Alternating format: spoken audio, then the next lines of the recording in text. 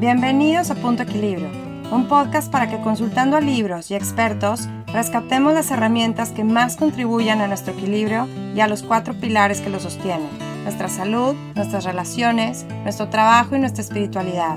Gracias por acompañarme y espero lo disfrutes. Hola, ¿cómo están? Bienvenidos a un episodio más y gracias por estar aquí.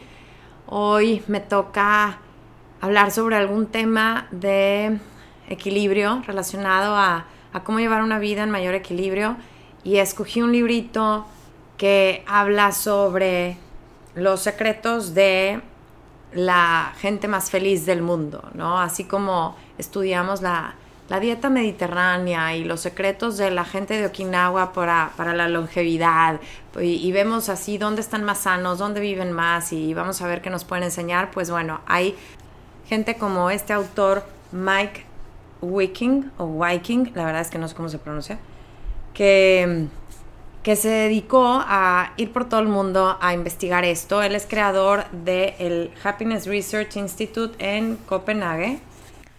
Y pues los daneses han sido clasificados por varios años como la gente más feliz del mundo. Ahí se andan peleando los primeros lugares, siempre Finlandia y Suecia y Dinamarca. Hay un reporte que saca la ONU cada año, el World Happiness Report, y ahí se rankean todos los países en base a ciertos parámetros. Entonces, además de que Dinamarca nos puede enseñar mucho acerca de lo que ellos hacen bien, pues también fue a ver qué estaban haciendo alrededor del mundo, cuáles eran los factores en común, y bueno, pues para poder escribir este libro sobre la felicidad, ¿sí? Aquí se llama The Little Book of Luca. Se escribe Lick. Digo, está raro, y tuve que meterme un videito de YouTube ahí para escuchar cómo lo pronunciaba, y es Luca. Y antes de esto tuvo otro librito así bestseller que se llamaba Little Book of Hugo, que no me oiga alguien que sepa hablar danés, pero bueno, se escribe Hige. Entonces, esto se refiere al confort, no hay una palabra así que realmente sea su traducción, pero es como lo acogedor, pues como ese bienestar, ese confort, ¿verdad? Al que le dan tanta importancia a ellos, que lo logras con velas en la cena, con una colchita en una chimenea, etcétera, ¿no? Ellos logran su bienestar, su felicidad así diaria de esa manera. Entonces, primero escribió ese libro que fue bestseller, y ahora sacó este, y bueno, me gustó porque tiene muchas ilustraciones y fotos y grafiquitas y todo, entonces está padre. Y pues realmente es un investigador en este tema, viaja por todo el mundo entrevistando a todo el mundo para saber esto, y mucha gente va a su instituto a recibir consultoría. Y bueno, pues tiene mucho que ver con una vida en equilibrio, porque pues está hablando realmente de cómo tener una vida más feliz, que realmente pues pueden ser muchas de las mismas cosas, ¿verdad? De hecho, habla que hay 6 factores que explican la diferencia entre los países en su nivel de felicidad, porque ellos miden realmente esto pues lo mejor que pueden, ¿no? Esos 6 factores son el sentido de comunidad, el dinero, la salud, la libertad, la confianza y la amabilidad. Entonces, pues les digo, la verdad es que trabajando, cultivando en estos seis ámbitos, pues también logras una vida bastante equilibrada. Así es que vamos a ver qué aconseja y cómo podemos aplicar todos estos factores que ayudan a la gente a experimentar mayor felicidad, porque realmente esto pues es muy subjetivo, ¿verdad? O sea, ¿cómo puedes medir la felicidad? Realmente es algo que se experimenta. A final de cuentas se trata de cómo percibes tu vida, cómo te sientes tú acerca de tu vida. Porque si te sientes más feliz que tu vecino, que tiene mejor carro y casa más grande, esposo más guapo, etcétera, pues sin duda tú eres el que está haciendo algo bien. Entonces, no podemos nada más tomar el sueldo como el factor para hacer más feliz a la gente, ni las condiciones de trabajo, etcétera. Se tienen que tomar en cuenta muchos factores, pero a final de cuentas, pues es realmente cómo percibe la gente su vida, ¿no?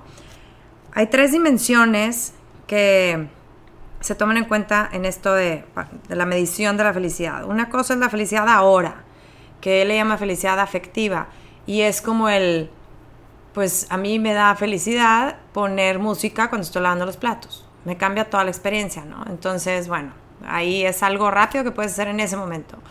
Y otra cosa es la felicidad en general, ¿no? La felicidad cognitiva, que es el overall de tu vida, o sea, en general, cómo te sientes, aunque hoy me fue mal y tuve una mañana súper pesada y de mucho trabajo y a lo mejor pues experimenté algo doloroso, triste, lo que sea, como quiera soy bastante feliz en mi vida. Y la otra es el significado y propósito que tienes en tu vida, que eso también contribuye muchísimo a ese sentimiento de felicidad. Entonces aquí en este libro pues se va a abocar a esa felicidad en general, ¿no? O sea, a ver más o menos qué están haciendo los diferentes países para que pues su gente tenga esa experiencia de bienestar y felicidad. Y el primero es ese sentido de comunidad. Como les decía, nuestras relaciones son de lo más importante en la vida. Todos los expertos en este tema coinciden en que es de lo que más tenemos que cultivar, ¿verdad? Que no te vas a arrepentir de tu trabajo, de las oportunidades que perdiste, no sé qué, ya en tu lecho de muerte, ¿verdad? Y cuando estés viendo tu vida para atrás, pues generalmente todo lo que te da más satisfacción o de lo que te arrepientes más tiene que ver con tus relaciones. Y esto es en todo el mundo, ¿verdad?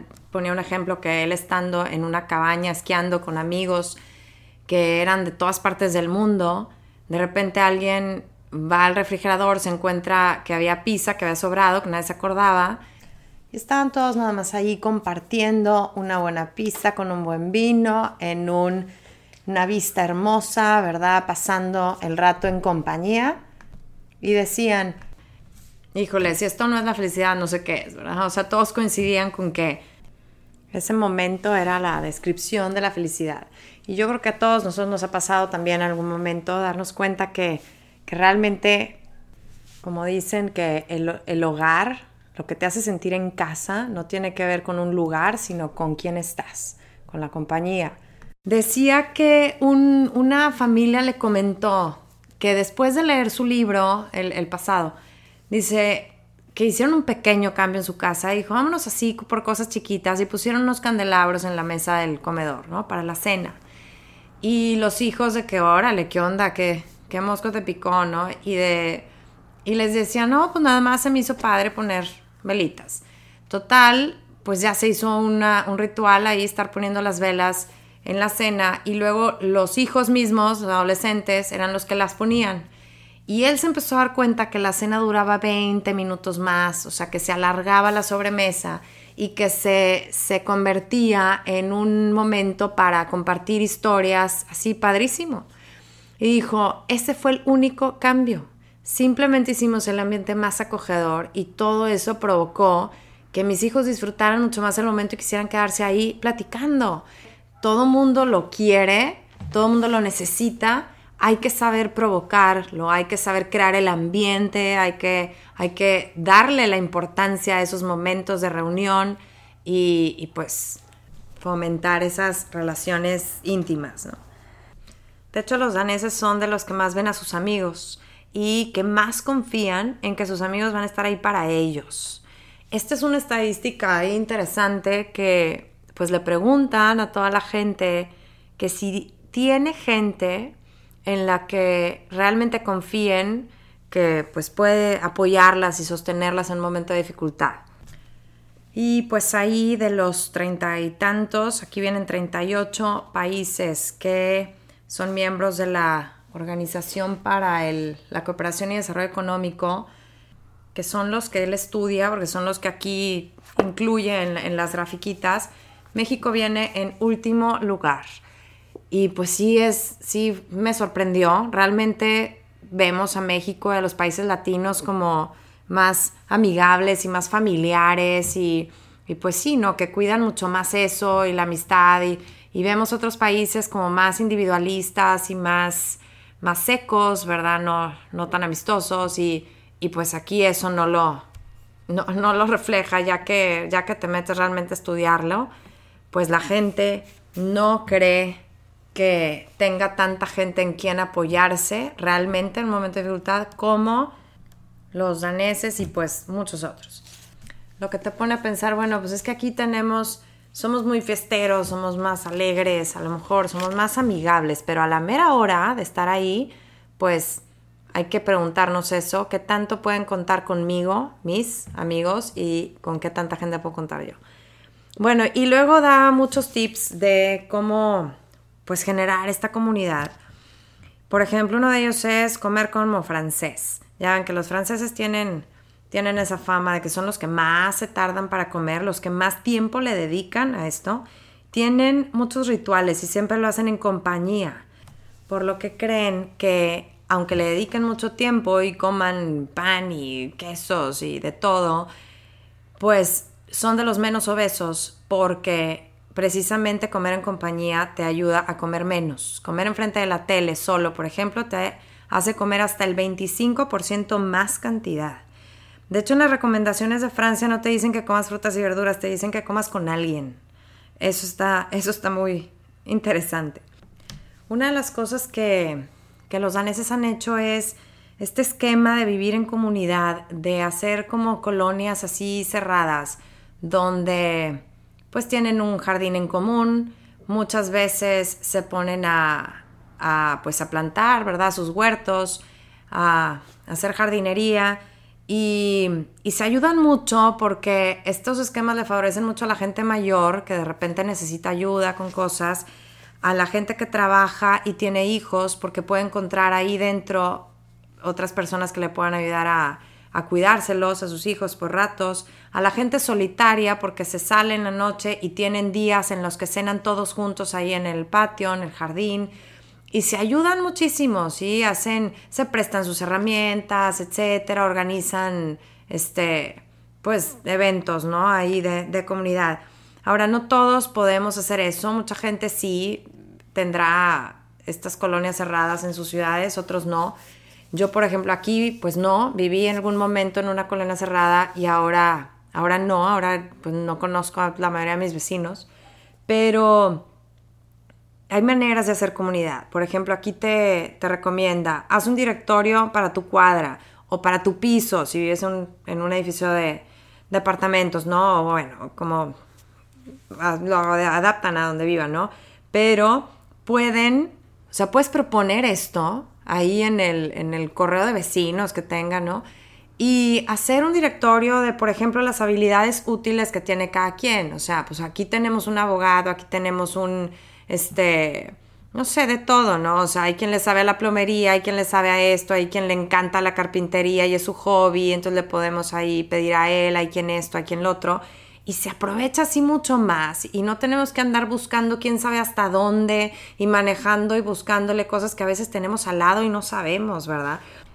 Puedes poner un buzón de libros afuera de tu casa y que sea así un sistema de intercambio de libros, te dejen uno y se lleven uno, un jardín comunitario, como les digo, si no tienes esa como oportunidad de hacerlo así con tus vecinos, no vives en un lugar en que se preste para eso, pues yo me ponía a pensar en mi caso y digo, bueno, pues por eso tengo mi club de lectura, ¿verdad? Y puedes hacer un club de cocina y van todas las semanas, se juntan en una casa a preparar la cena de recetas diferentes y puedes tener un club de arte y pues, etcétera, ¿verdad? Pero formar comunidad con gente que tenga tus mismos gustos, que le guste lo que a ti. Y a veces pues es ahí como que aventar la idea, ¿no? O sea, como que reunir a la gente, proponer algo y a ver a dónde los lleva, ¿no? Aquí pone un ejemplo donde en un lugar, una dijo, pues yo les sé a lo de los huertos, les dio un curso a todos los vecinos, entonces todos vieron a ver qué pedazo de su jardín podían dedicar a eso, entonces yo me voy a dedicar a los tomates, tú te vas a dedicar a no sé qué, tú a no sé qué. Luego otro salió con que, pues al lado de mi casa en esa cuadra está muy abandonada, ahí les podemos hacer la pista de patinetas que tanto quieren los niños, etcétera, ¿no? Se da bien padre, cosas que a lo mejor nos hubieran dado porque simplemente no nos comunicamos y no fomentamos esta comunidad. Y sí vale la pena hacerlo, porque pues sí no es muy cómodo, ¿verdad? Quedarte en tu casa ahí con la ilusión de que estamos conectando por las redes sociales, comentando en las fotos de tus amigos, etcétera. pero realmente eso no cubre nuestras necesidades de intimidad. O sea, queremos conectar, pero como que no queremos el lado complicado de esas relaciones, ¿no? ¿No les pasa que prefieren hablar por teléfono que ir a ver a alguien a un café? Mejor ya rápido le hablo, ¿no? O prefieres textear, o sea, escribirle un mensaje que hablarle. O sea, estamos como cada vez más flojos para meternos en esas relaciones, pero que realmente, pues muy internamente queremos porque necesitamos, ¿no?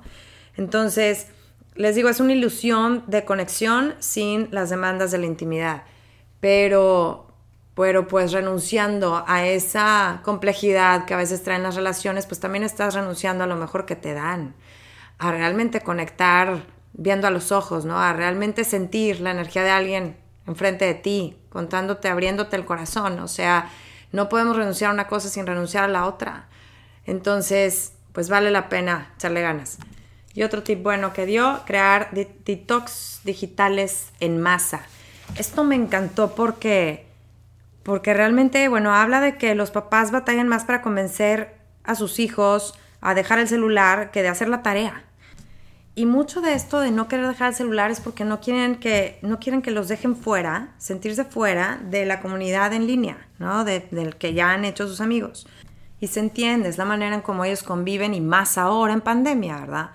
Entonces sí, ahorita yo creo que todos los papás nos hemos relajado con eso, que los dejamos jugar más tiempo en videojuegos y andar en las redes y todo, porque es la manera en cómo realmente platican con sus amigos. Pero bueno, hablando de tiempos normales, ¿qué será, verdad? Normal, pero bueno, en que nos podemos ver y juntar. Hay que pensar en esto porque, híjole, yo he tenido esa experiencia bien frustrante, que digo, estamos aquí encerrados, están ellos pues mucho tiempo en los juegos y todo, y de repente me invitan a un rancho, ¿no? Me invitan a casa de un amigo, una quinta, lo que sea, un jardín. Híjole, vas a ir a ver niños, van a ir a correr, van a ir a jugar, vámonos, ¿verdad? Vámonos a la naturaleza, vámonos a ver gente. Y llegamos y cada niño con su aparatito. Entonces, mis hijos pues también frustrados y vienen y me dicen, pues es que nadie está jugando nada, ¿verdad? Pues cada quien trae su iPad y cada quien trae su celular. Me ha pasado 1000 veces. Y aunque yo a los míos les diga, no, ustedes no se la lleven, no, pues tú ponte a jugar a ver qué haces, pues de repente sí dicen, pues ¿qué quieres que haga, verdad? Aquí estoy sentada nada más. Y lo entiendo, ustedes se frustran, me frustro yo y todo, porque pues no se puede nada más si unos lo hacen. Tienes que hacerlo en masa para que funcione. Si mis hijos ven que los otros están divertidísimos viendo ahí el jueguito pues claro, obviamente ellos también van a querer, ¿verdad? Y acabas dejándolos. Entonces, lo que él propone es, júntense los amigos y digan, no, aquí no se trae el celular, aquí no se trae el iPad, vamos a llevarnos a todos, pero nadie los deje llevárselo, ¿verdad? O sea, la cosa es que se pongan a jugar fútbol, a que corran, en río, lo que sea. Entonces, necesita ser en masa y a veces nos da mucha pena decirle a los otros, ¿no? Porque dices, pues cada quien hace con sus hijos lo que quiera, ¿verdad? Yo qué voy a andar diciendo. Pues sí, pero a lo mejor si lo proponemos así, como diciendo, oigan, ¿qué les parece? O sea, no como crítica a tu hijo de que, ay, pues es que no suelta el... No, pero ¿qué les parece para que no se vean unos a otros y se les antoje? O sea, pues para que no les quede de otra más que jugar, ¿no? Y así puede jalar. Por ejemplo, hicieron un experimento en una escuela allá en Dinamarca, ¿no? En un internado. Y nada más los dejaron 1 hora al día usar las redes y el celular. Y al cabo de un tiempo, ¿no? Unos meses, les preguntaron si querían seguir con esa regla o no. Y el 80% de los niños votó que sí. Se le habían pasado muy bien el celular. A mí me vive pasando eso. Cuando aquí se ha ido la luz, ¿sí? Me han dicho mis hijos, o sea, los oigo jugando, gritos otra vez, como cuando eran chiquitos. Y yo, qué maravilla, ¿verdad? Porque vuelve la luz y ya, cada quien se encerró a su cuarto, en sus cosas, en su iPad. Y digo, de veras que la chiquita me decía, es que yo no quería que volviera. Yo no quería que volviera la luz, yo quería porque estábamos jugando todos, estábamos juntos. Entonces, híjole, qué cosa, ¿no? O sea, lo tenemos que hacer en masa y decir, el domingo no hay aparatos y ya, ningún hijo ya ni se lo cuestiona. Los domingos ya no están pensando en qué jugamos, qué hacemos todos juntos, ¿no? Esos momentos de hacer detox digital en masa. El siguiente factor aquí que define qué tan feliz es la gente no es el dinero, pero realmente si tú le preguntaras al dinero cómo es tu relación con la felicidad, te diría, así como suelen decir en inglés, it's complicated, o sea, es complicada mi relación. O sea, generalmente los países más ricos son los más felices. O sea, el Producto Interno Bruto per cápita es uno de los factores que contribuye a la felicidad. Pero es importante dejar claro que esto parece ser porque no tener dinero es una causa de infelicidad. O sea, tener para comer y tener un techo es causa de felicidad. Pero tener dinero para comprar una bolsa de $5,000 en vez de una de 50, ahí no. Ahí ya viene valiendo. ¿Sí? O sea, llega un punto en que el dinero ya para de contribuir a la felicidad. En cuanto satisface las necesidades básicas, ¿sí? Y da un sentido de seguridad, ahí ya para de contribuir. Entonces, ayer veía un documental que se llama I Am en Netflix, si lo quieren buscar, y decían, es que el error en el que cae el ser humano es pensar que si tener $1,000 me hizo feliz, tener 2,000 me va a hacer lo doble de feliz, y tener 4,000 otras lo doble de feliz, y así. Y no es cierto, ¿sí? Tiene tope. Y yo creo que muchos lo hemos experimentado. Mientras más tienes de algo, menos felicidad sacas de ello. Como en todo, ¿no? O sea, un pastel. Si te dan un pedacito de pastel, híjole, estás que no puedes, no cabes del placer y la felicidad, ¿verdad? Pero, pues, a ver, cómete 6. Si te siguen dando otro pedacito, te encantó. Ay, sírvete más, y sírvete más, sírvete más. Pues no, ya no, ¿verdad? Ya, gracias, ya me fastidió, ya me empalagué, ya guácala. Entonces, es lo mismo con todo. A lo mejor pensarás, no, pero pues es que con el dinero siempre voy a poder comprar diferentes cosas y experiencias y cosas que me van a hacer más feliz. Bueno, esto está muy estudiado. Arriba de cierta cantidad ya no es significativo el nivel de bienestar y felicidad que la gente obtiene de él. Sí, de hecho hay un número, ¿verdad? Aquí en este libro no venía, y no les quiero mentir, ahí por ahí lo tendré apuntado, ¿verdad? Pero arriba de X sueldo al año ya no se ve de verdad un cambio.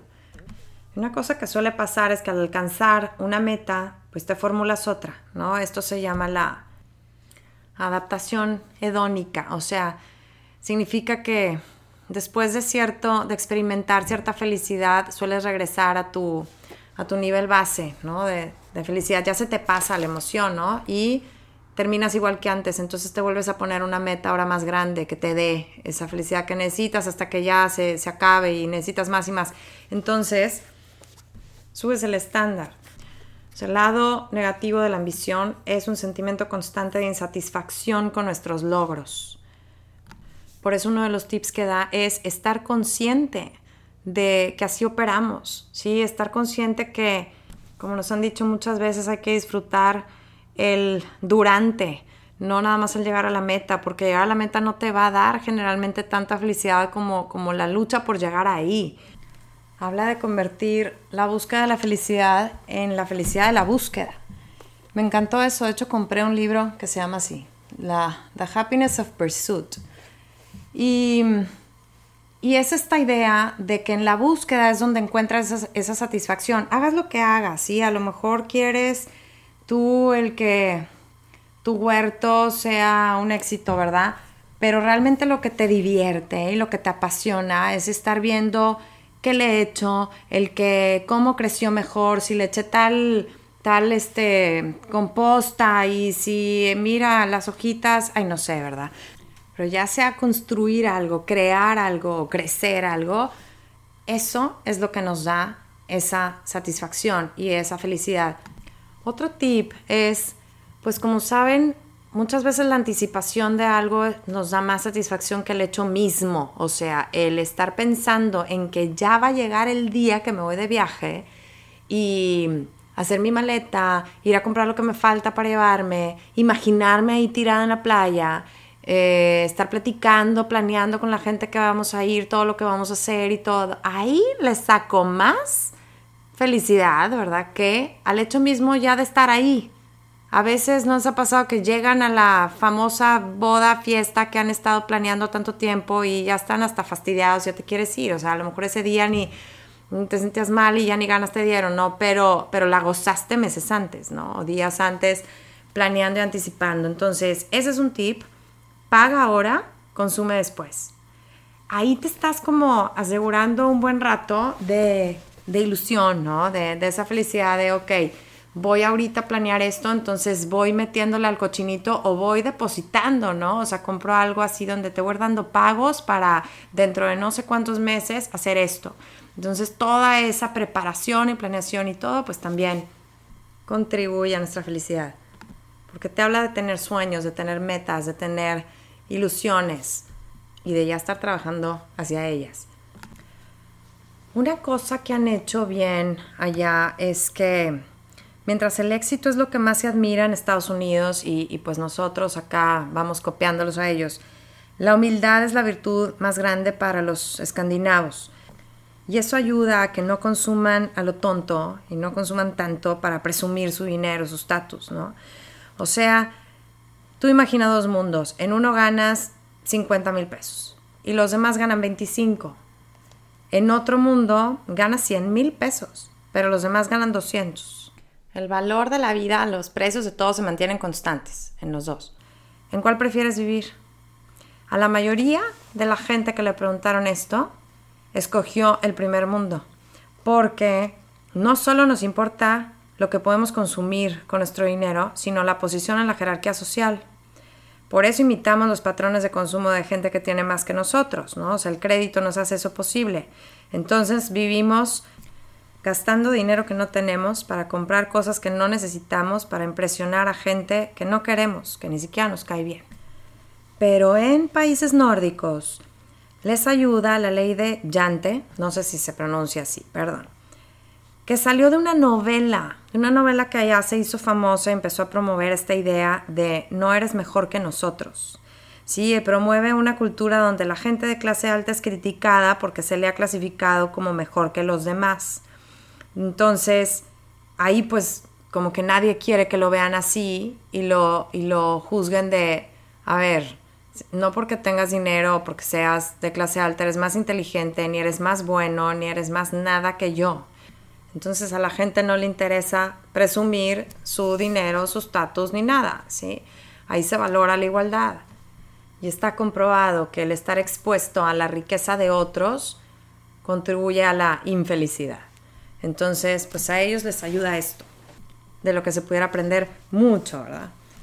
Hay un dicho en Corea del Sur que dice, si un primo obtiene tierra, el otro primo obtiene un dolor de panza. O sea, cómo nos afectan, ¿no? las cosas que los demás puedan comprar.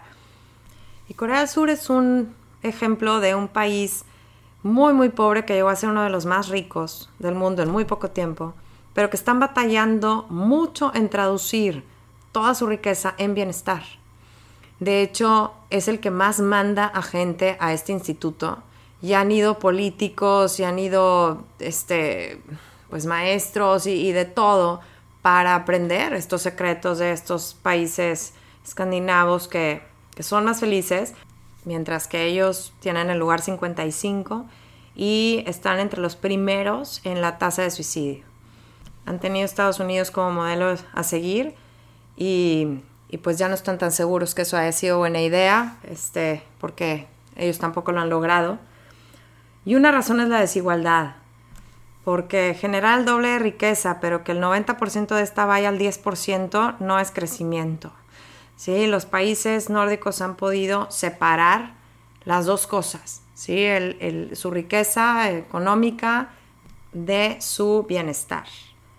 Como bien decía Epicteto, la riqueza consiste no en tener grandes posesiones, sino en tener pocos deseos. Otro tip que nos da, asocia a las cosas con experiencias. O sea que compres las cosas que de todas maneras vas a comprar en ocasiones especiales para que tengan mucho más valor por el recuerdo, por lo que significan. ¿Sí? Imagínate que pues quieres cambiar tu laptop o quieres cambiar el celular o comprarte una silla de tu escritorio más cómoda, pero pues que está muy cara y bueno, dices, cuando cierre este trato, cuando termine este proyecto, etcétera, ese va a ser como mi premio, ¿no? Y entonces cada vez que la veas te va a dar mucha satisfacción, como que yo trabajé duro por ella, ¿no? O sea, esto lo voy a hacer cuando, y te pones una meta. Entonces, así tus posesiones valen más, pero tienen otro sentido. 3 cosas que te traen felicidad sin necesidad de gastar. 1, leer. Habla de la lectura, me gustó mucho leer esto, que ayuda a mejorar tu habilidad de registrar y leer las emociones en otros, ¿verdad? Y de reflexionar en tus problemas al leer sobre personajes que pasan por lo mismo. O sea, es terapia gratis. Hace una diferencia, como quiera, entre la ficción popular, le llama, y la ficción literaria. La ficción popular te va llevando de la mano y te dice, entonces él sintió que esto y le dijo y experimentó un enojo muy grande y te dice todo. Pero la ficción literaria te deja imaginar, ¿sí? Te deja pensar por qué actuó el personaje como actuó, ¿sí? Te mete más en la historia para que tú deduzcas, ¿verdad? De dónde viene y por qué hizo lo que hizo. Entonces, no es solo simular una experiencia social, sino es una experiencia social. O sea, imaginen lo que es para los niños estarlos exponiendo a la lectura pensando en esto. O sea, es una manera de hasta también de desarrollar su inteligencia emocional.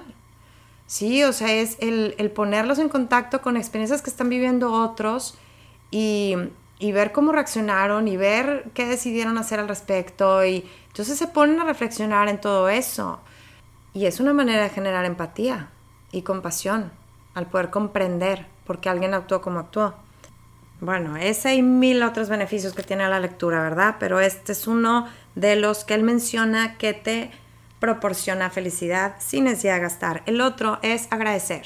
Agradecer de la manera que quieras, teniendo una cajita, un diario, lo que quieras, y que apuntes qué agradeces en el día o que apuntes cualquier comentario bueno, porras que te echaron, alguien que te agradeció algo que hiciste, o sea, todos los comentarios buenos que lleguen a tu vida, también que los apuntes. Que apuntes todas las experiencias difíciles por las que has pasado, por lo bueno que has podido sacar de ellas, por lo que te han hecho crecer. Que apuntes lo que quieras, que agradezcas todo lo que vives, te proporciona una vida llena de satisfacción. Y el tercero es crear un grupo de amigos para actividades gratis, divertidas, ¿no? O sea, le llama Free Fun Fellowship. Es un grupo de amigos que se pongan de acuerdo de cosas que pueden hacer que no involucren dinero, porque cuando suelen hacer muchas cosas que requieren gastarse una lana, te empiezas a aislar cuando tú no quieres o no puedes gastarla. Como suele suceder en grupos de amigos que se la pasan a lo mejor yendo a cenar, yéndose al bar los fines de semana, gastando pues un dineral en la tomada, ¿verdad? Y la cena y todo. Pues hay gente que a lo mejor no quiere gastar eso y prefiere no ir porque pues te vas a ver mal si dices yo no ceno, yo nomás pago lo mío, pero no le puedo entrar a dividir la cuenta, ¿verdad? Porque pues sale en dineral y pues mejor ya no vas. Yo lo he experimentado muchas veces, me he separado mucho de gente que pues no, yo no le puedo seguir el ritmo. Entonces, pues bueno, tener tu grupo de amigos que dices, nosotros nos vamos a ir de hiking, ¿verdad? A subir la montaña los fines de semana y vamos a tener un club de esto y el club de lectura y etcétera, ¿verdad? Y cosas para las que no necesitas gastar, y es algo muy, muy bueno que se promueva en todos lados para que la gente no se aísle, para que la gente no pierda sus conexiones, sus amistades por esa razón de no poder gastar en ellas, ¿no? ¿Y cómo hacer que rinda al máximo tu dinero? ¿Cómo aprovecharlo al máximo? Pues como nos han dicho varias veces, compra experiencias y no cosas, ¿no? Trata de gastar tu dinero en crear recuerdos. Qué mejor si te unen a otros, si aparte te generan conexión con otros y si están relacionados con quien tú crees que eres, ¿sí? O sea, con tu identidad, y te acercan más a tu pasión o a tu meta. Ahorita se me ocurre, por ejemplo, yo nunca había gastado en contratar a un entrenador personal. Era un gasto que yo no contemplaba que iba a hacer.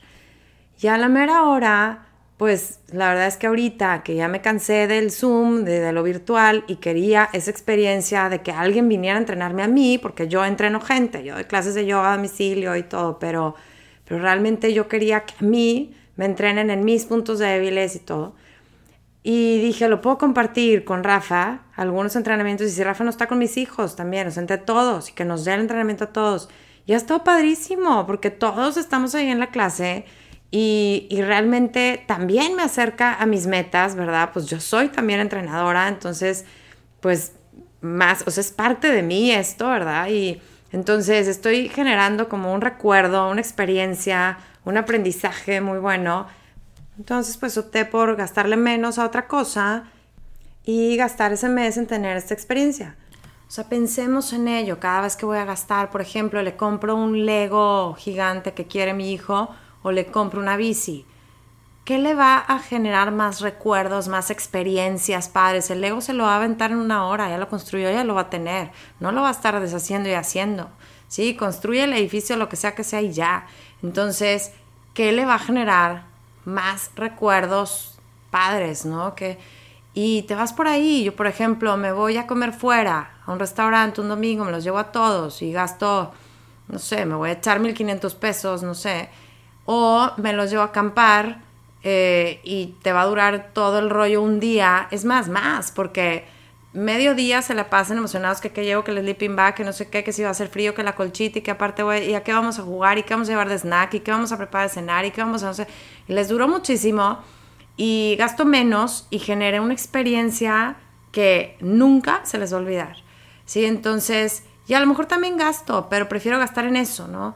Entonces, bueno, pues nada más estar pensando en este sentido de qué voy a recordar más adelante. Quiero comprar recuerdos, ¿no? Experiencias y no solo cosas.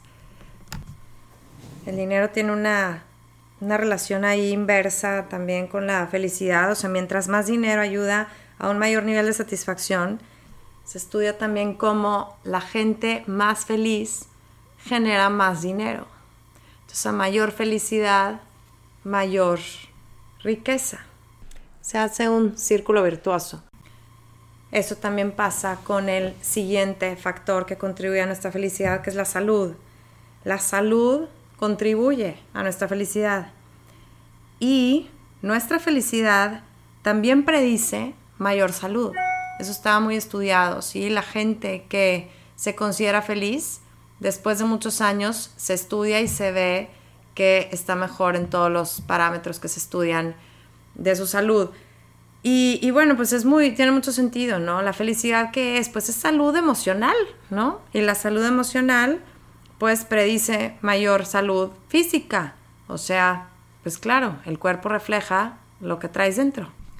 Y bueno, pone su ejemplo, ¿no? En Dinamarca dice que ellos fuman mucho, toman mucho, comen mucha carne, mucho azúcar, pero aún y con esto son el 107 en obesidad comparado con, por ejemplo, el número 18 de Estados Unidos. Y cree que es porque lo balancean con mucha actividad física que involucran en su vida diaria, ¿sí? Él no le llama ejercicio, le llama simplemente actividad física porque ellos no lo hacen por hacer ejercicio. Simplemente es uno de los países donde se usa más, por ejemplo, la bicicleta. 63% de la gente que vive y trabaja en Copenhague hace todos los trayectos en bici. Hay 5 veces más bicis que carros. Entonces, eso, para empezar, disminuye el 45% de riesgo de cáncer y de enfermedades cardiovasculares y es preventivo para la diabetes, osteoporosis, depresión, etc. Entonces, ese es un tip que nos da, ¿verdad? El agarrar la bici de las ciudades que compiten por ser las mejores para vivir, son de las que más preparadas están para andar en bici. Ellos tienen la visión que crear esos espacios públicos peatonales y ciclovías significa respeto por la dignidad humana, ¿sí? Que es una manera de llevarnos como sociedad a mayor igualdad y mayor felicidad. Porque los mayores obstáculos para la felicidad son el sentirse inferior o excluido. Un país desarrollado y que cuida a su gente no es un lugar donde los pobres tienen carros, sino donde los ricos usan transporte público y caminan y usan bici y donde se mezclan como iguales en parques, en banquetas y en transportes. Digo, ¿qué nos podemos llevar de ahí si no somos los encargados de planear nuestras ciudades y no vivimos en una ciudad así, ¿verdad? Pues aprovechar a lo mejor las iniciativas que se crean, ¿no? Aquí en Monterrey, por ejemplo, está en San Pedro de Pinta, que cierran las calzadas, Calzada del Valle, y la gente se va ahí los domingos a andar en bici, a patinar y a caminar y a correr, etcétera. Bueno, ahorita en pandemia no, pero se llenaba de gente y fue una iniciativa padrísima. Sacabas el perro, había un mercadito, la gente iba a desayunar, a comer ahí. Y todo Morón Espíritu y Constitución en Monterrey hacían la vía deportiva, que también la gente iba allá a correr, a entrenar. Entonces, aprovechar esas cosas, ir, ¿verdad? Y pedirle a nuestros gobernantes que lo hagan más. A lo mejor no hay una ciclovía, tu ciudad no está preparada para la bici. Yo que más quisiera que aquí estuviera, pero no, hombre, o sea, yo sí ando en bici aquí en la calle, que me encanta, tiene que ser un domingo a las 7 de la mañana, si no, pánico ahí con todo el trafical. Pero bueno, aprovechar lo que se pueda, ¿no? Y como les digo, no verlo como ejercicio, sino como un estilo de vida. Ahí él te recomienda, pues, usar más las escaleras en vez del elevador, el irte de hiking, porque, por ejemplo, yo que me encanta ir a la montaña, yo no lo veo como ejercicio. Eso no, o sea, a mí me encanta, esa es una actividad que yo amo por ir a la naturaleza y que me permite conocer muchísimos paisajes diferentes y gente, y que me hace sentir increíble. Una parte de ello, sí, pues serán las endorfinas del ejercicio y la satisfacción de haber subido otra montaña y lo que quieras, pero la razón para hacerlo es que porque me gusta, no es porque es ejercicio. Y cuando lo haces porque te gusta, pues eres mucho más constante, ¿no? No te cuesta hacerlo, quieres hacerlo. Entonces él propone eso, encontrar una forma de movimiento que te guste y maneras en que puedas introducir esta actividad en tu día a día. O sea, ir a caminar en vez de irte a un café con una amiga. Y le dices, o sea, si como quiera la vas a ver porque quieren platicar, bueno, pues vamos a caminar. O vamos a meternos una clase de baile juntas, cualquier cosa que les guste. Hay gente que le gusta la rutina y hay gente que no. Él dice aquí un tip que a mí me gusta porque yo me aburro de hacer lo mismo. Por eso les digo que voy cada vez a una montaña diferente. Recorrer cada calle de tu colonia. Porque si yo hiciera el mismo circuito, no, yo me vuelvo loca. Entonces es irte por un trayecto diferente cada vez. Entonces llegas a una esquina y él te dice que eches un volado, ¿no? Y ahí ya decidas derecha o izquierda. Y cada vez que llegues a una esquina, derecha o izquierda, y así te la lleves. Y así vas conociendo toda tu colonia. Y cuando dices que casi no tienes tiempo, pues hay que introducir esta actividad en tus ratos muertos. Por ejemplo, él pide el café que pide todos los días abajo de su edificio, no sé, y alcanza a subir 5 pisos y bajarlos, y en lo que baja ya está listo. Eso es lo que él ya tiene así medido, que eso se tarda. Pero se toma 4 tazas al día. Entonces a la semana dice que él sube un edificio de 100 pisos. Y luego cuando estás mucho tiempo en la computadora, en la oficina, con la postura cada vez peor y pues muy sedentaria, ¿verdad? Hacen falta breaks para moverte, ¿verdad? Estirarte y todo. Entonces, él, por ejemplo, cada 2 horas en la computadora le cuestan 25 lagartijas. Y así se va poniendo como esas así reglitas, ¿no? Para estar siempre introduciendo el movimiento en su día. Estudiaron que la gente que cambió de manejar a usar bicicleta o caminar, aunque tardaran más en llegar al trabajo, experimentaron no solo beneficios físicos, sino también mucho beneficio psicológico y mayor bienestar. Y si esto se da en tu ciudad, en cualquier lugar, en la naturaleza mucho más. Habla aquí de una corriente que se llama forest bathing, como baños de bosque, que, bueno, es diferente al senderismo, al hiking, porque su objetivo es absorber todo, el estimular todos tus sentidos y enfocarte en los aspectos terapéuticos, o sea, el pararte a escuchar el sonido del viento y ver cómo se están moviendo las hojas con el aire y qué aroma despiden esas florecitas y qué tipo de animales, pajaritos andan por ahí y observarlo y cómo se mueven, etcétera, ¿no? Una especie de mindfulness en movimiento, de meditación, que te brinda todos los beneficios que nos brinda la meditación, ¿sí? El reducir la ansiedad, el estrés, elevar defensas, etc. Menciono una escuela en Bután, aunque ya hay muchas donde se ha introducido prácticas de mindfulness al inicio o al final de las clases, donde se han experimentado muchísimos beneficios, tanto en el rendimiento académico como en el bienestar psicológico, emocional, mental de los niños. Y por último mencionó que en estos países donde se experimenta más felicidad, la salud mental ha dejado de ser como tabú y ya se puede hablar más abiertamente de ella y puede pedirse ayuda, y los tratamientos para esta salud mental son accesibles y ya sin el estigma. O sea que es importantísimo el promover que la gente busque ayuda, que la gente hable de sus problemas, que no juzguemos a la gente que está recibiendo alguna terapia. Y un tip que nos da es que cuando tú preguntas, ¿qué onda? ¿Cómo estás? Y te dicen, bien, gracias, típico, ¿no? Ya sale automático. Pues que no te quedes con el bien, trata de indagar un poquito más. Y si sabes que está viviendo la persona, preguntarle, ¿y cómo te fue con esto? ¿Sí? ¿Cómo te has sentido con la medicina? ¿Cómo te cayó? ¿Qué tal? Lo que sea, ¿no? O sea, tratar de indagarle un poquito para sacarle a la gente el que te puede contar, el que pueda desahogarse, pueda recibir tu apoyo, pueda sentirse comprendido, acompañado. El siguiente factor que contribuye a la felicidad de la gente es la libertad. La libertad para elegir qué hacer con su vida, ¿sí? De saber que él es el dueño de su destino. Incluye muchas formas de libertad, ¿sí? La libertad de expresión, libertad de casarte con quien quieras, la libertad de religión, de elegir la pareja del mismo sexo, de divorciarte, etc. Y en una cosa que pues todos podemos ayudar, ¿no? a mejorar personalmente es nuestro balance familia-trabajo. Si hay algo que todos los expatriados en Dinamarca mencionan, es que ahí existe ese balance familia-trabajo, ¿no? Que tienen un enfoque muy diferente que otros países, que valoran que las familias tengan ese tiempo de comer juntos todos los días, que ellos pueden decir, no puedo tener la junta a las 4 porque tengo que recoger a mis hijos y eso no va a ser mal visto, ¿verdad? De hecho, allá trabajan 1,457 horas al año comparadas con el promedio de los 38 países que les digo que comprende esta organización, que son los países que la estudia.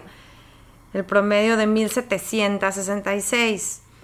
Les dan un mínimo de 5 semanas de vacaciones pagadas a todos, 52 semanas pagadas cuando das a luz. O sea, es un año que puedes repartir entre los papás, ¿sí? Papá o mamá, y recibes dinero dependiendo de tu sueldo y de muchas cosas, pero aunque fueras desempleado, recibes más o menos unos $3,000 al mes para cuidar de tu hijo. Es una cosa impresionante, ¿sí? México aquí tiene lugar 37 de 38 en este balance trabajo-familia. Bueno, y a lo mejor no somos nosotros los responsables de cambiar las políticas de nuestra empresa o nuestro país, pero a lo que voy es nuestra actitud, ¿no? Porque yo me doy cuenta que sí tenemos esta como misma idea que le copiamos a Estados Unidos de que el que trabaja más es mejor, ¿no? Bueno, y creo que acá en el norte es más notorio, ¿no?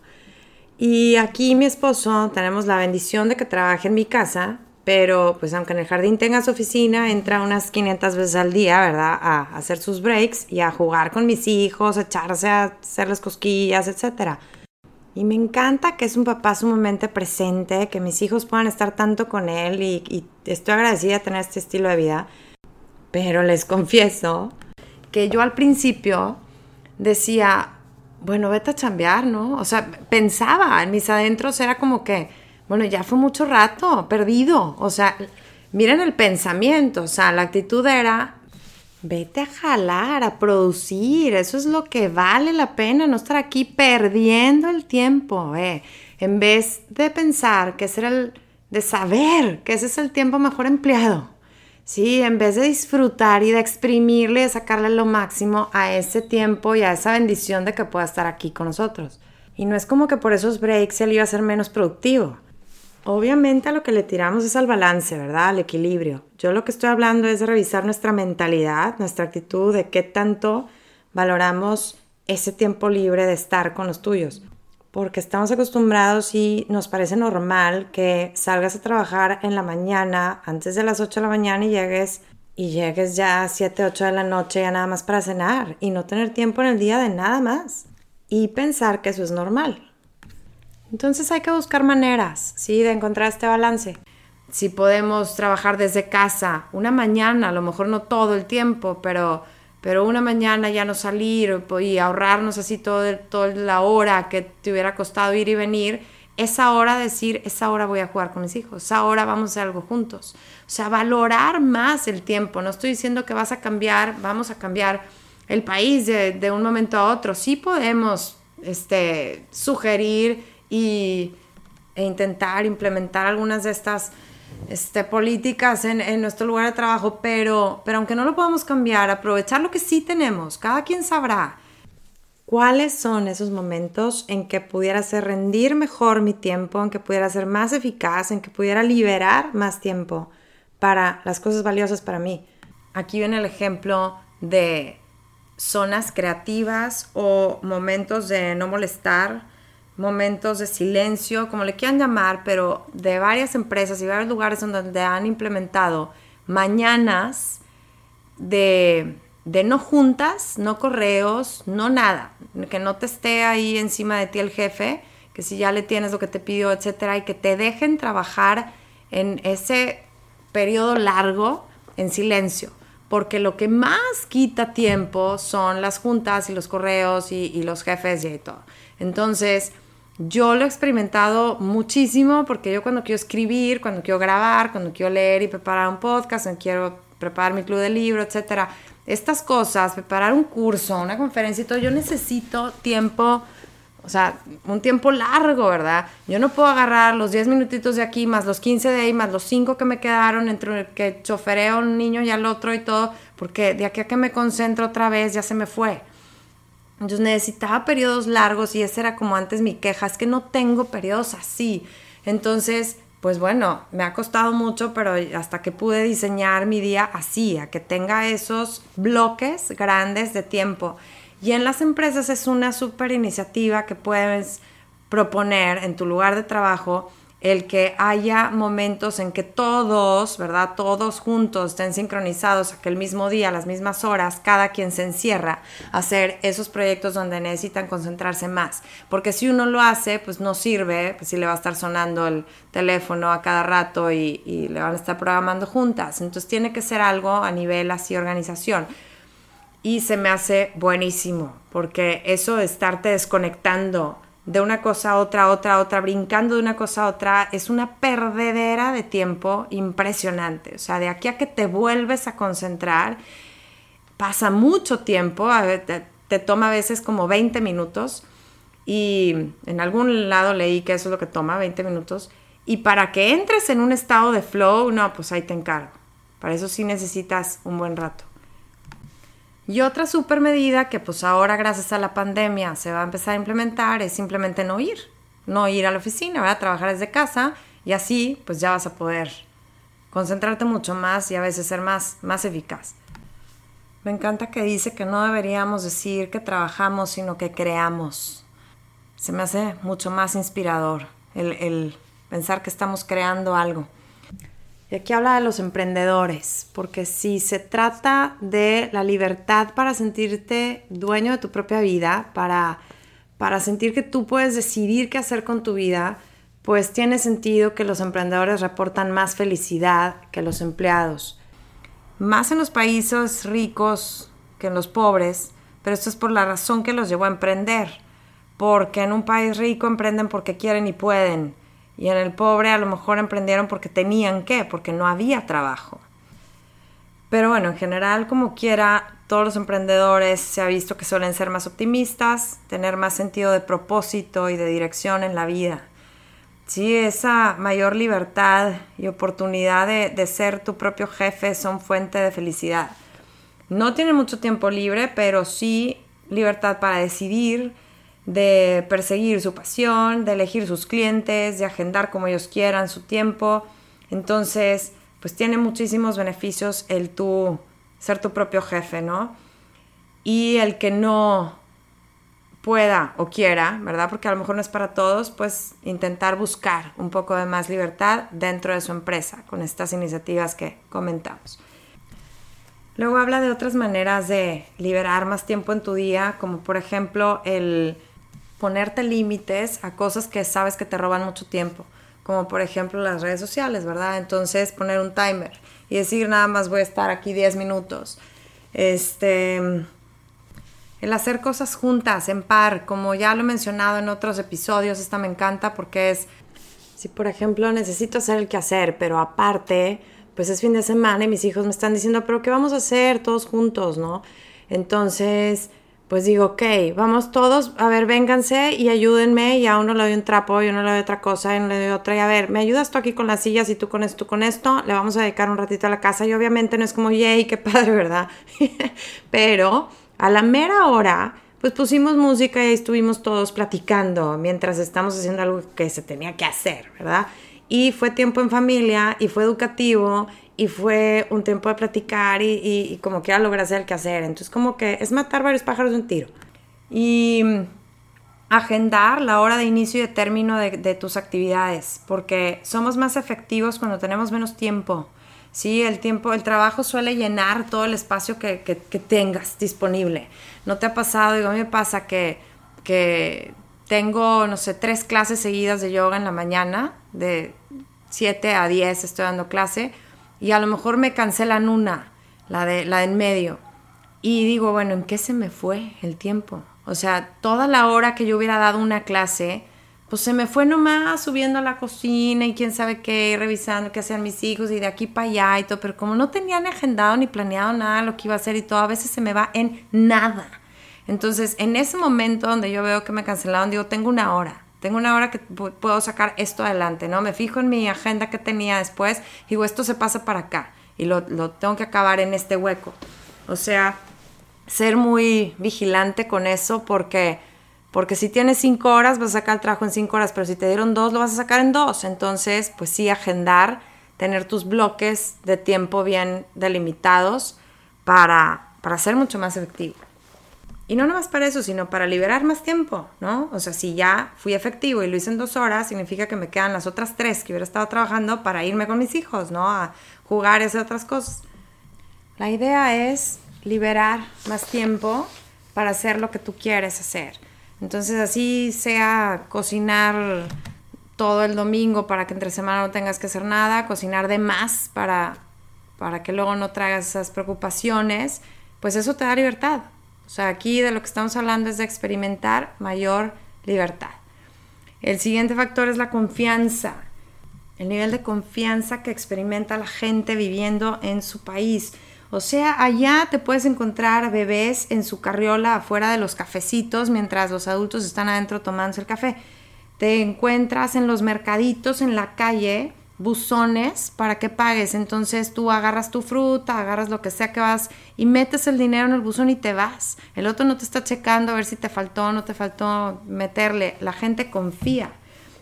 Aquí se nos hace, yo creo que muy impresionante eso, ¿verdad? El pensar que eso pudiera jalar aquí.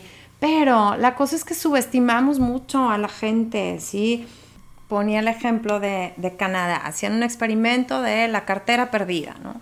Entonces, pues tiraban carteras en la calle, veían que tanta gente la regresaba. Los canadienses pronosticaron, ¿verdad? A la gente que les preguntaban cuántos crees que van a regresar la cartera, el 25% pensó que la podían regresar. Y la verdad es que la regresó el 80%, ¿sí? Entonces, pensamos mal de nuestra gente, ¿no?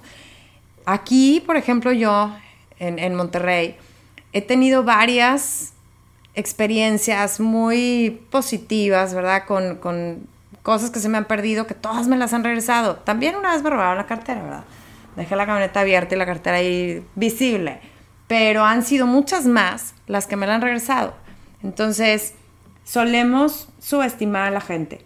Bueno, en Noruega y en Dinamarca, absolutamente todas las carteras fueron regresadas. Y bueno, pues hay mayor felicidad cuando se puede confiar en la familia, los colegas, los amigos, hasta los extraños, las instituciones y el gobierno. Entonces, pues sí, tenemos mucho que trabajar para ello. y sé que no todo depende de nosotros. Pero pues empezar por algún lado, ¿no? La empatía, la cooperación y la confianza están ligadas. Si somos empáticos, estamos más inclinados a cooperar que a competir. Y cuando todos cooperamos, estamos más inclinados a confiar unos en otros. Entonces tenemos que enseñar empatía. Tenemos que empezar por algún lado. Enseñar que el éxito no tiene que ser un juego de tú ganas y yo pierdo, sino que todos podemos ganar. Aquí, híjole, pues sí, vamos contracorriente desde el kinder, ¿verdad? Desde la educación de los niños, porque las actividades del colegio enseñan eso, ¿sí? Y la felicidad no es así. En el colegio se enseña que si tú ganaste el primer lugar, pues yo ya no puedo, ¿verdad? Y el otro ganó el segundo y el otro ganó el tercero, entonces yo ya no, yo ya perdí. Y a ustedes los escogieron para el equipo de la selección de fútbol, entonces ustedes son los mejores, yo ya no tengo lugar ahí. A ti, tú ganaste en el concurso de oratoria y tú en este y tú en el otro, o sea, si tú ganas yo pierdo. No es cooperación, es competencia desde chiquitos. Y la felicidad no es así, es al revés, es lo único que no decrece cuando se comparte, se crece, eres más feliz cuando compartes, pero no nos educan así para nada. Crecemos pensando que si el otro tiene, yo tengo menos. Allá, por ejemplo, hasta 8º año los empiezan a calificar. Antes de eso hay pura junta con los maestros para hablar sobre su desarrollo académico, pero también emocional, psicológico y todo. Un ejemplo bien sencillo, el juego de las sillas, que a mí me encanta, ¿no? Que te van quitando una y te quedas sin silla. Pues está muy divertido, pero es de plano estar fomentando la competencia, ¿no? O sea, a ver quién es más rápido. Y venía aquí como tip, ¿no? Que jugaras a que en vez de que uno se queda sin silla, sí quitas la silla, pero todos tienen que caber en las sillas que quedan. Entonces, la primera vez que quitas una silla, pues uno se va a tener que sentar arriba de otro. Y luego vas quitando más sillas y más tienen que compartir lugar hasta que van a acabar varios en una silla y todos arriba de todos. Y bueno, o sea, va a ser muy divertido, pero ahí están cooperando todos de caber en la misma, ¿no? Es fomentar la cooperación en vez de la competencia. ¿Cómo le podemos enseñar esta empatía a los niños? O sea, ¿cómo podemos empezar desde chiquitos a hablar sobre lo que los demás sienten? Enseñarlos, primero que nada, a identificar esas emociones, que reconozcan en otros y luego ya ofrecer ayuda, pero primero que nada, a generar dentro de ellos mismos esa empatía. Y menciono aquí varias maneras que me encantaron, ¿sí? Jueguitos así que se pueden hacer con los niños. Por ejemplo, uno es el que vas caminando y narrando lo que ves, ¿no? Entonces, todos los gestos que ven en la gente, que los vaya describiendo y los vaya identificando con emociones. De que esa señora parece frustrada porque se le cayó eso y lo recogió y se le volvió a caer, lo recogió y se le volvió a caer y platica contigo tu hijo y tu híjole, sí, es que eso frustra un chorro cuando estás trate de lograr algo y no puedes, eso genera frustración y ya le enseñas cómo se siente tal emoción, hasta le das como más vocabulario para que él mismo te pueda explicar a veces lo que le pasa, para que él sepa lo que está sintiendo, ¿no? Y entienda al otro y dice, claro, a mí me ha pasado eso, sí, se siente gacho y ya entiende al otro. Eso es generar empatía.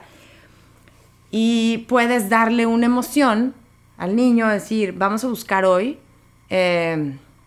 ira, ¿no? O vamos a buscar hoy impotencia. Cuando te lo encuentres, o esta semana, ¿no? Cuando te encuentres un ejemplo de esos, me cuentas.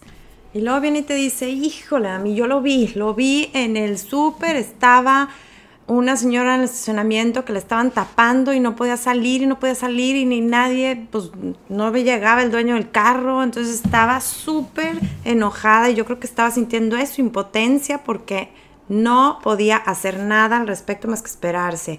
Híjole, hasta a mí me dio impotencia, yo he sentido eso cuando estoy esto, ¿no? Y así, entonces van realmente desarrollando ese vocabulario emocional, esa inteligencia emocional, ¿sí? Y esa empatía hacia los demás. Pueden dibujar una cara o gesto y luego empezar todos a adivinar qué lo puede haber puesto así a una persona.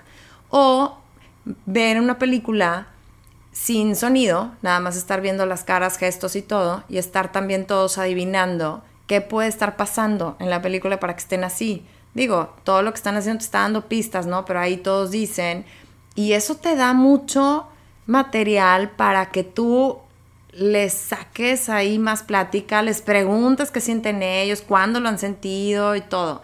Entonces, se me hacen ideas padrísimas para enseñar la empatía a los niños, de manera divertida. Les digo que la gente empática tiende a cooperar más con nosotros en vez de competir, y cuando todos cooperamos estamos más inclinados a confiar unos en otros, ¿sí? Entonces es una manera de ayudar a la confianza, porque cuando fomentamos la competencia, híjole, todos pierden. Pon un ejemplo de Seúl, que es un país de los más competitivos en el mundo, es la capital de las cirugías plásticas, hablando de competencia, ¿verdad?, por la belleza. Y una de las razones que dan los niños que han intentado suicidarse es la presión académica y de entrada a las universidades. Y algo que me impresionó fue que el gobierno en 2008 estuvo obligado a poner un toque de queda al tutoring, a las clases particulares que se daban en las casas para prepararlos para el examen y para que siguieran estudiando, porque hay como 2 escuelas, ¿no? Un turno de mañana hasta en la tarde, luego un break y luego otra escuela, ¿no? Y tuvieron que ponerles un límite que no clases después de las 10 de la noche. Y había, pues, el gobierno patrullando, ¿verdad? Entonces, eso ya está impresionante, pues, la presión que generamos al fomentar tanta competencia. De hecho, dice que los hijos de mamás tigre, que son las mamás que están encima, que presionan, que exigen, suelen tener peores calificaciones, más depresión y estar más alienados de sus papás que los hijos de los papás más relajados y más apoyadores, ¿no? Lo que necesitan los hijos es saberse amados y no por sus calificaciones. Y eso les da la fuerza para encontrar y seguir su propio camino a la felicidad.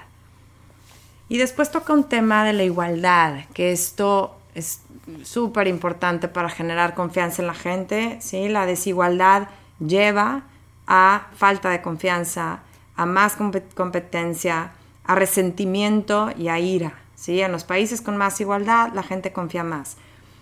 La desigualdad disminuye la empatía, la salud física y mental, incrementa la violencia, la obesidad, los embarazos en adolescentes, etc. Todos tendemos a compararnos con los demás, y de ahí viene el que tú percibas tu vida como satisfactoria o te sientas dejado atrás. Estamos diseñados a reaccionar ante la desigualdad y la injusticia. En un experimento de changos les daban a los changos un pedazo de pepino a cambio de que le trajeran una piedra. Entonces, cada vez que traía una piedra, le daba su pedazo y estaban muy bien. Y en eso, a otro chango le dan una uva. Y los changos prefieren las uvas, ¿verdad? Entonces, el del pepino, que había estado muy bien, llega y esperando su uva, le vuelven a dar un pepino y lo tira y se regresa y luego vuelve a intentar y le trae otra piedra y le vuelve a dar un pepino y ya lo avienta y hace su berrinche, ¿no? Entonces él estaba muy contento con el pepino, nada más que ya vio que a otro le dieron algo mejor.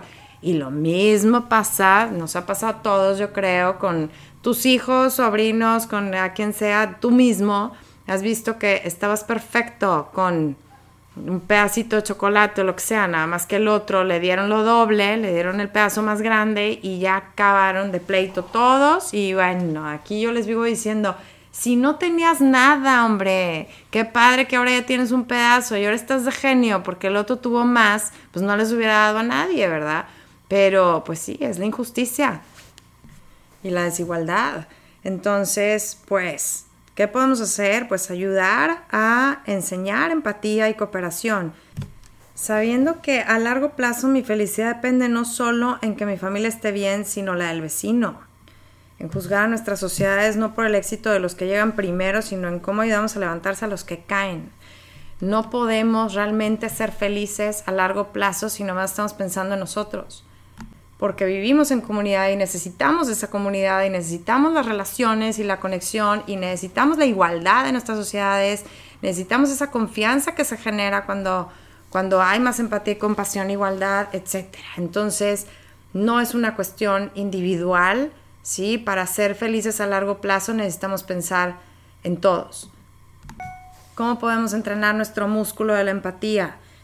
Leyendo, por ejemplo, diferentes cosas, ¿sí? Diferentes géneros, diferentes autores que te muestren diferentes maneras de ver la vida, diferentes maneras de pensar, diferentes puntos de vista que te hagan cuestionar, moviéndote en diferentes círculos sociales, ¿sí? No siempre tu mismo grupo de amigos, para que veas también otro tipo de pensamiento y otras formas de vida, otras ideas, visitando lugares diferentes que a lo mejor votaron por quien tú nunca hubieras contemplado, ¿verdad? Hay mucha gente que me dice, es que yo no conozco a nadie que haya votado por Trump, por ejemplo, amigas que viven en Estados Unidos, y pues muchísima gente me ha dicho eso, y digo, bueno, pues sí, pero la hay, ¿verdad? Y quién sabe, o sea, tendemos a pensar que todos piensan igual que nosotros porque a tu alrededor, ¿verdad? Pues eso suele pasar, pero pues qué interesante sería platicar con esa gente que tiene ideas contrarias a ti y ver de dónde viene, ver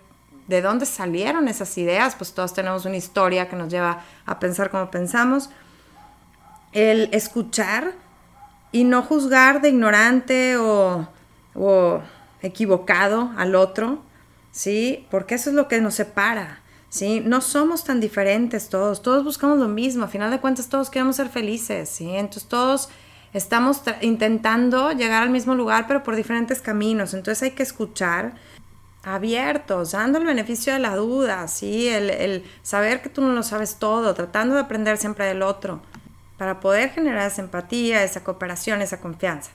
Menciona ejemplos aquí padrísimos, como por ejemplo una organización en Israel y Palestina contactan a gente, a los familiares de gente que han sido heridos o han muerto en el conflicto que se tiene entre estos países para que traten de entender los dos lados, ¿sí? Y todo eso los ayude, ¿verdad? A acercarse y a entender y a perdonar y a pues generar esta empatía.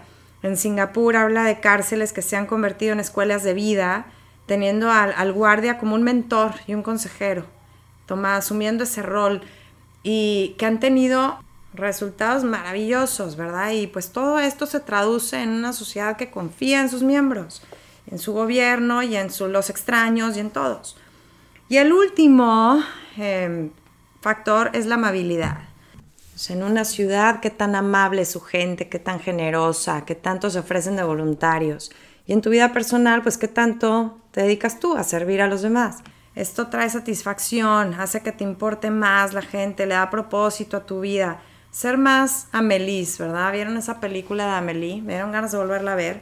Que podemos empezar por cosas muy chiquitas, como saberte el nombre del guardia que siempre ves, del cajero, el dejarle un regalito a alguien en la puerta, el hablarle a alguien que esté solo, el dar un cumplido. O sea, realmente, pues, hay muchísimas cosas que podemos hacer en el día. Cuando tú ayudas a alguien, el centro de recompensa en el cerebro, ¿sí? Se ha visto que se prende, se activa de igual manera que cuando come algo que le encanta o cuando hay algo que le causa mucho placer. O sea, estamos diseñados para eso, para asegurar la supervivencia de tu especie, para hacer estos actos buenos, ¿sí? Se ha visto que los voluntarios a causas buenas sufren menos depresión y ansiedad y le dan mayor significado a su vida, ¿sí? Son más felices y a lo mejor se ofrecen más de voluntarios porque son más felices. Pero también al voluntariarse empiezan a valorar más todo lo que tienen y por ello se hacen más felices. Entonces es un círculo. Dice que el mayor predictor de que la gente no se voluntarie tanto es qué tan llena está la ciudad. O sea, por ejemplo, en Nueva York no hay tanto voluntario. Pero Río de Janeiro es la ciudad donde más ocurre esto, que haya mucho voluntario, cuando está tan llena. Y dicen que creen que es porque aquí se valora mucho en Río, la gente simpática. Así como en México y en otras ciudades de América Latina, esa cualidad de ser como amigable, amable, servicial y pues todo el mundo quiere que lo vean como muy simpático, entonces ayuda, se ofrece, ¿sí? Se voluntarea. Pero aunque no tengas esa personalidad, porque habla de que los daneses no son muy amigables, no sonríen mucho, ¿sí? Pero aunque no son muy amigables, sí se voluntarian mucho, porque hay muchas maneras de hacerlo, ¿no? Entonces hay una app, por ejemplo, una app ahí que se desarrolló en Dinamarca que se llama My Eyes, que conecta a invidentes con gente de todo el mundo 24 horas al día para que sea cual sea su necesidad. Por ejemplo, de repente no saben cuál es el bote de sus medicinas, se confundieron y agarraron varios y se meten al app y alguien les dice, se las lee, ¿no? Y les dice, ¿cuál estás buscando? La que se llama tal, y te dice, ¿no? Y así cualquier necesidad que tenga. Y tienen miles de voluntarios. A lo que voy es que hay algo para todo, ¿no? Y luego dice que en sus viajes por el mundo le han dicho, ay, el problema es que a nosotros nos encanta quejarnos. Los franceses se quejan de todo. Y dice, sí, nada más que me lo han dicho en varias partes. Voy a Portugal y dice, sí, nada más que en Portugal aquí nos encanta quejarnos. Y luego va a Estonia y le dicen lo mismo, ¿no? Entonces dice que es un fenómeno eso, de que al quejarnos creemos que parecemos más inteligentes. Y está impresionante, ponen estudios de cómo hacen dos críticas diferentes de un libro, de una película, de lo que sea, usando exactamente las mismas palabras, pero una en positivo y una en negativo. O sea, creo que usó el lenguaje de una manera maravillosa y el otro pone, en ningún momento utilizó el lenguaje de una manera buena, ¿no? Y así, etcétera. Y luego le preguntaban a la gente ¿qué pensaban que era más inteligente? ¿Qué crítica sonaba más inteligente? Sin haber visto el programa, sin haber visto a lo que estaban criticando, ¿no? Simplemente leer el review que habían hecho, la crítica, y ver quién te parece más inteligente. Y la gente piensa, sí, efectivamente, que la gente negativa suena más inteligente. Y él dice que pues estamos diseñados por supervivencia a esto, ¿no? A encontrar el punto negro, a ver el vaso medio vacío, a fijarnos en los riesgos, en los peligros, ¿no? Por supervivencia. Pero, ¿qué tanto nos estamos dejando llevar por un prejuicio, ¿no? De que el que está siempre encontrándole ahí el punto negro es el que tiene razón, y el positivo es como el ingenuo, ¿no? Es el ignorante, como que el que está en la lela, ¿no? Yo creo que este es un fenómeno que todos podemos reconocer y nos podemos identificar, y que vale la pena cuestionar, ¿no? ¿Qué tanto estamos juzgando a la esperanza, ¿sí? Al optimismo, a ese ver todo lo positivo que tiene algo para ayudar a esparcir felicidad en vez de negativismo y desesperanza y desconfianza, etcétera? ¿Qué estamos haciendo, no? Con nuestras palabras, nuestras opiniones, nuestros juicios, ¿no? Yo confieso, que sí he juzgado a gente como de ingenua y de menos inteligente por su actitud ante la vida tan alegre y positiva, y comentarios así como, pues que me parecen así ingenuos, pero a la mera hora cuestionarme, bueno, ¿y no será ella la inteligente? Porque ¿quién es la que se la está pasando mejor? ¿Quién es realmente la que vive más feliz y la que por ello no crea un ambiente tan tenso y tan estresante y tan negativo, y nos está bajando las defensas y nos está generando rencores, enfermedades, etcétera? ¿Quién está haciéndole un mayor servicio a la humanidad? Porque cuando nos estamos quejando, aunque tengamos razón, no estamos llegando a nada, y no estamos llegando a soluciones, y no estamos ayudando a generar un buen ambiente para nadie. Entonces, pues sí, para mí vale la pena cuestionarnos esto y rescatar lo más que podamos de todas estas herramientas y tips que nos dan, que a lo mejor te parecen como muy sencillos y muy, simples, pero que realmente ayudan a esparcir felicidad, que sumados van ayudando a que vivamos en un ambiente mucho más sano en todos los sentidos. De hecho, exige más fortaleza y más salud emocional el mantenerte en la esperanza, el mantenerte en el amor, el saber ver lo que sí va bien y qué se puede rescatar de ahí, de dónde se puede empezar a construir. Eso exige mucho más el simplemente ponerte a quejarte y a dejarte llevar con la ola negativa que traiga el mundo.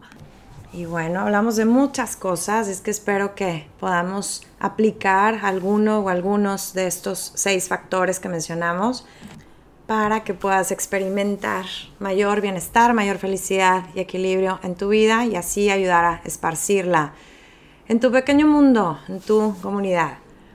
Y muchas gracias como siempre por haberme escuchado, por estar aquí una semana más conmigo. Nos vemos pronto con el siguiente episodio. Les mando un abrazo. Bye bye. Si te gustó este podcast, me harías un gran favor al compartirlo y al dejarme un review.